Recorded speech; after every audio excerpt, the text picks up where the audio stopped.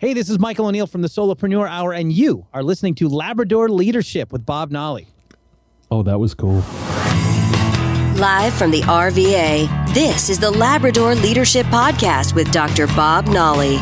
The program that brings you the leadership skills that can make you the most authentic, approachable leader for the sake of your business, your team, and for you. Now, here's Bob. Hello, this is Alex Massa here with Bob Nolly. Hey there, folks. For Labrador Leadership. We're here another day. Another day, another dollar. You know, I was going to go there. I'm glad you did it for me. Thank you. I came to rehearsal this week. Yeah. Well, you're reading your lines well.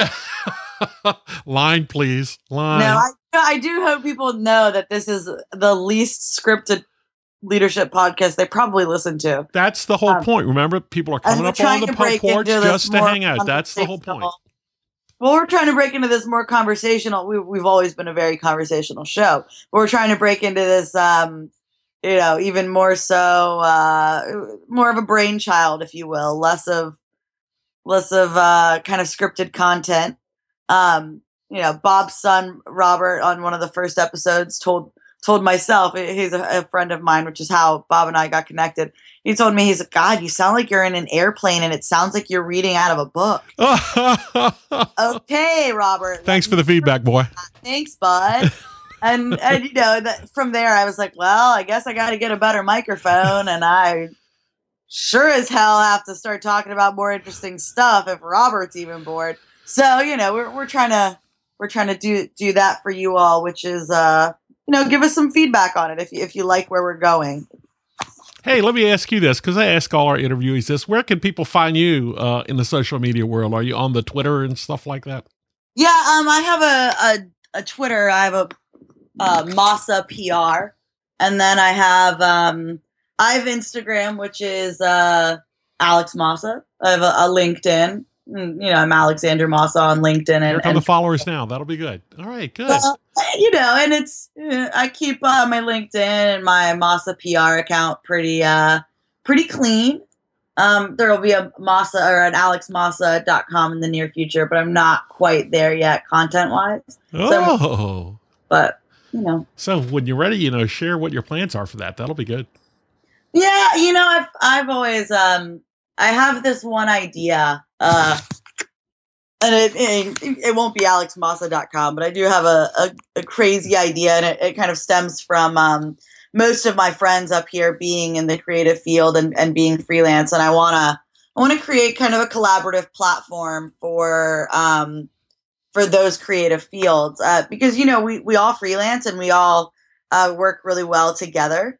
So I want to kind of build a one-stop shop so that someone can go in and find a photographer, go in and find a graphic designer, go in and find a public relations specialist. And then, if you find them all through us, then you have like a network of freelancers that work really well together.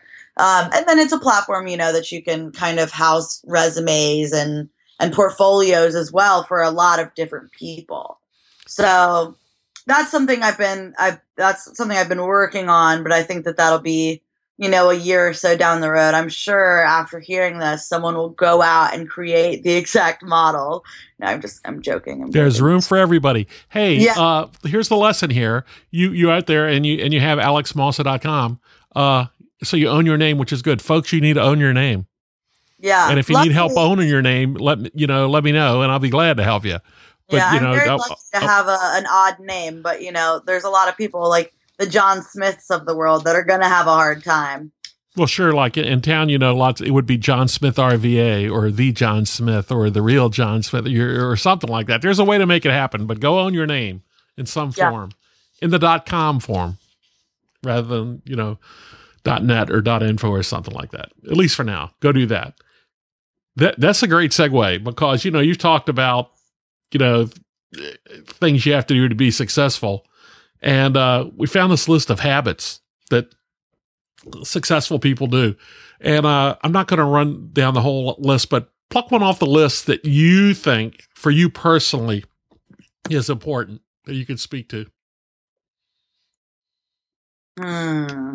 Okay, I do, we've talked about our to-do lists before. Yeah. So that's obviously, and I feel like that one's a no-brainer. That really is a no-brainer. Yeah, here's the point I make to underline this again for somebody that has missed the previous episode, and I can't come up with a number right now. Like I could catalog all 50 or 60 of the shows in my head. I should. Who else is going to do it, I guess? Your to-do list should just not be this repository of everything you have to do. Your to-do list should be, today, here are at the most 3 things that I'm going to get done. And they're the A's. They're the things that have to get done today. And then if you get those done, you could start working on a handful of B's. And the C things would be nice to get done one day, maybe. And perhaps you spend a little bit of time on them just to like kind of herd cats, get them moved forward. But the A's, pick the A's, make sure the A's get done every day. You will not believe how productive you get. And you'll get better at prioritizing what is an A and what is a B and what is a C. So do the A's first. So, okay, that's good. Yes, everybody does have a to-do list, but it shouldn't be the giant repository of, holy crap, look at all the stuff I have to do. Okay, I'll fess up to this one because we've talked about that. Remembering names. That was my next one. Oh, go ahead. No, I want to hear what you have to say. So there was a window in my history where I had an incredibly difficult time doing that. And all the tricks with mnemonics and whatever, what worked for me finally is repeating their names. I just mentioned to you off the air, I went to 1 Million Cups meeting this morning here in the RVA. And, I found myself leaning on that once again. I met John, yes, nice to meet you, John. And sure enough, at the end of the time there, and I'd met like 20 people, I kind of scanned the room and I went, da-da-da-da-da, and I had them nailed. So it's just like going to the gym. Make a mental note, repeat their names. But in business, it's important, not just networking meetings, but holy cow, knowing the names of all the people that work for you. Oh. And their significant others. And if they have children. I mean, those are important people. It's not even, and it can kind of, for me, kind of goes beyond names. Like I want to kind of know a little bit about everybody that I work with so that I have some sort of common ground. And that's just not just like water cooler, like, crappy, like small talk. I want to know what people's interests are outside of the job. I want to know what their goals are, after the job. And I kind of want to understand their personality. I want to be able to communicate with them in the most effective way. And so I feel that it kind of goes a little bit past remembering names, but remembering, their overall, character and what they kind of stand for as a person. I really think that it's important to go a little bit deeper. There's a suggestion here also that if it's not really a networking meeting or a social gathering, if it's a meeting, if it's a business meeting you're preparing for, go research them. I mean, go look for them on LinkedIn or their website, or look for a bio on them some way, or somewhere. Excuse me, so you can find out where they worked and where they went to school, or where they're from. Yeah. That's important stuff. Yeah, and it really is. It's something that I always do, especially when I go into interviews and that kind of thing. If I'm interviewing someone, or if I'm being interviewed for a position or something. So if I say I'm interviewing somebody for an article I'm writing, I'll Google them because I want to know the questions that they aren't expecting. I want to see what they've answered before. I want to see what they're all about. And if someone's interviewing me for a job, I need to know, some companies are smaller than others, so you can kind of see, the owner, this is the values of the company. This is what the owner did before. You have to be able to kind of, I'm not saying that manipulate the situation because you have information, but I am saying be informed and you'll sound a hell of a lot smarter. Yeah. So look at the things we mentioned already here. I mean, if people, got a gorilla grip on, managing their daily to-do list and remembering names and researching people before meeting with them, they're going to feel the impact of that in their productivity and effectiveness. No uncertain terms. And we haven't even, we've taken like the 3 tips at the top of the iceberg here. Let's see. Here's one that touches me a little bit. Purge your email inbox. Darren LaGrange, she's the CEO at Aldera, which is a company that provides health plans for back office technology and the back office technology. He goes, I get my email inbox to 1 page by day's end. His job, he sees it, is to communicate and build relationships with clients, prospects, employees, and all email is dealt with, responded to, or filed as complete. It only stays in the inbox if it needs further follow-up. Well, sure. People need to know they can get a response from me, not just the other way around. That's a great perspective. I've kind of had the perspective that I've tried to make sure I empty out the things I got today, and at least keep them moving forward and make sure I'm tracking the things that need follow-up. This is all about commitment management too. But boy, if your inbox gets out of control, it feels like a weight on your shoulders. How's yours look? I have actually been told, because I'll send screenshots of things on my phone quite often, and the first thing everybody says is, clean out your inbox. What are you doing? Because I have like 700 unread emails. Most of them are junk though, because I just, I have work emails, but most everything goes through alexmassa@gmail.com, which you're welcome, everyone. There I am. You can email me. But everything goes through that. And so it's all just, I weed out the important things, and then I'll read the rest. I'll leave the rest unread. And when I'm on the train commuting, because I don't ever have time to sit down and read a book or anything like that.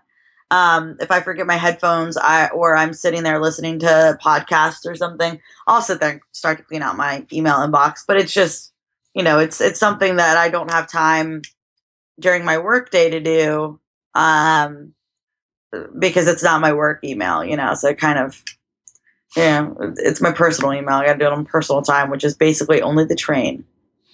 Yeah. So you're hanging onto the pole with the phone in one hand, working through your inbox. That's tough. Oh yeah. People hate it. Oh, that's just People tough. hate it. Hey, so what caught your eye on this list? I think that the small but meaningful personal statements, I think that everyone, it says everyone could use a personal statement. I think of this as, I see it very differently than what it's written. So when clearly they're saying, to have one thing that kind of makes you, happy or whatever, have your one thing, like your crazy Argyle socks that everyone can see, a personal statement. But I don't think of it as something that has to do with the way I dress, because clearly I kind of, I'm 25, almost 26, and I live in New York City. I can pretty much dress however I want, even in the workplace, besides covering tattoos and that kind of thing.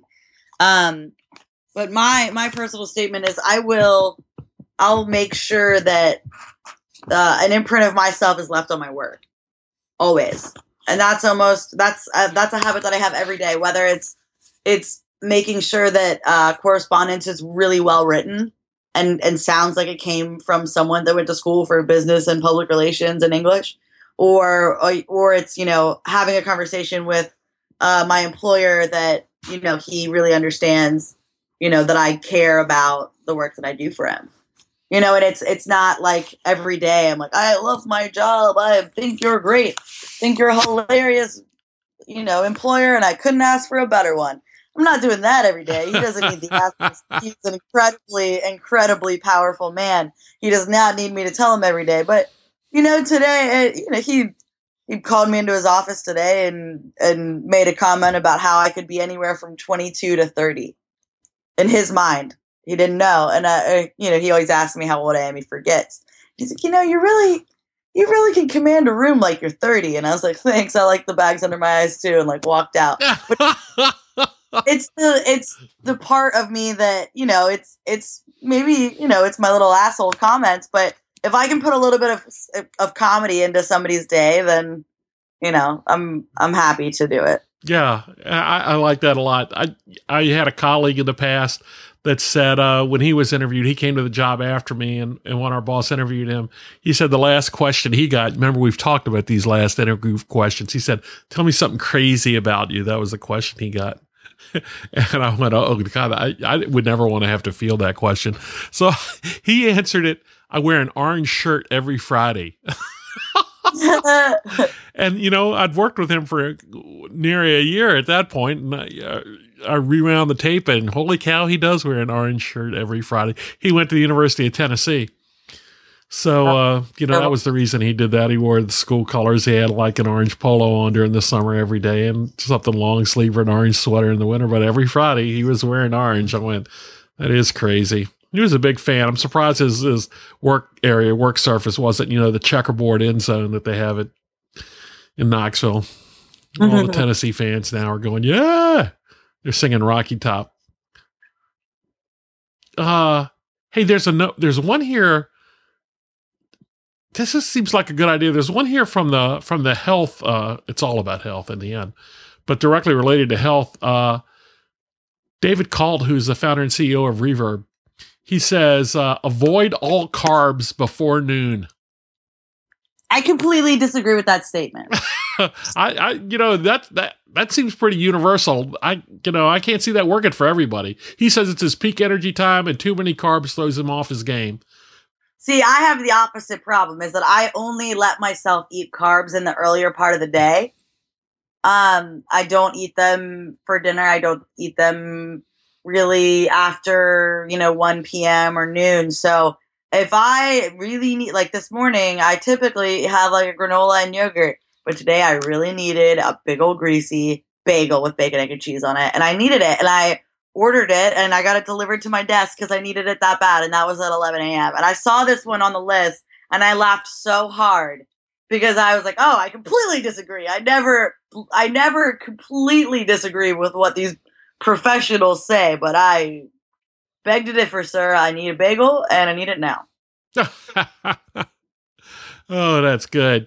That's good. And I want folks to make sure they listen to this now. So you're working at your desk, I don't know how big a building you're in. I mean, what floor are you on? Are you up high in the air? There's 12 floors, including the penthouse, and I'm on the 3rd floor. Oh, but it still got delivered. I live in New York City. Wow. You can get anything delivered at any time of the day. And Seamless is on those days that I'm running late and I'm going from a train to a cab and I'm just not in the game before 9 a.m. I didn't make a breakfast. I didn't grab coffee. And what it really was is that I needed a coffee the size of my face. And I didn't want to, I was so busy at my desk that I couldn't go downstairs to the Starbucks. It was just not in the cards today because I'm going on vacation next week. So I'm playing, I don't know, not catch up, but I'm trying to get everybody in the office ready for me not being there. So I was so busy that I've made the executive decision to buy the bagel, buy the coffee, and have them brought to me, and it was an amazing decision. Oh, sweet! Oh my gosh, I'm gonna have to make that happen. Oh my gosh, that's great. It turned my whole day around though, because I was so tired, I was so sluggish. I was like dreading my work day. And as soon as I got some bacon in me, man, I'm not lying. It was like I was rearing and ready to go. But, as soon as we cut loose here tonight after we get out of Studio 17, you're headed to the gym, right? Absolutely. How'd you know? Just a thought. I mean, kickboxing at 9 p.m.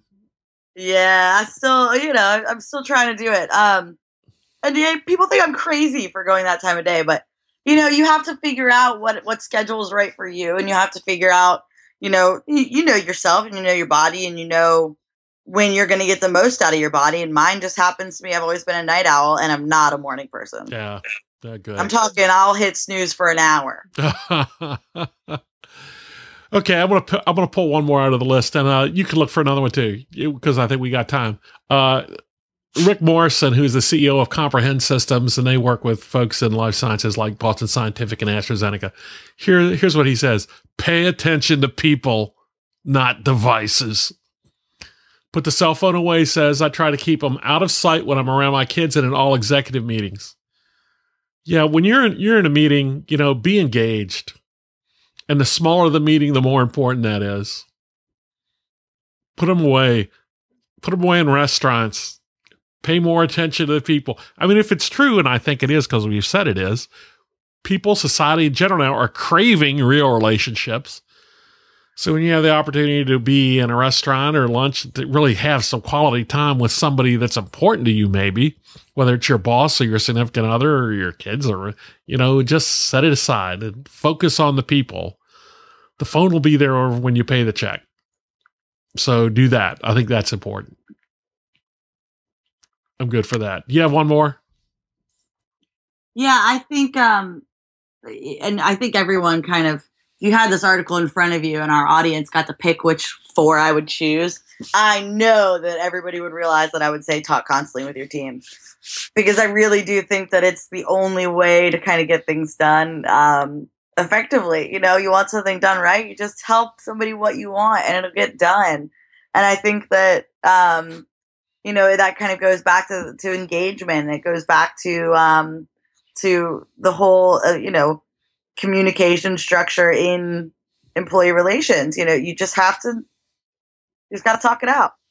You got to make sure that you talk both formally and informally with your team. And that is absolutely kind of what I live my life by. So I think that that's going to be my last pick. Yeah, that's an excellent one. I'll tell you, I just read the report from McKinsey on what CEOs that are getting executive coaching say is the number one thing they want to work on.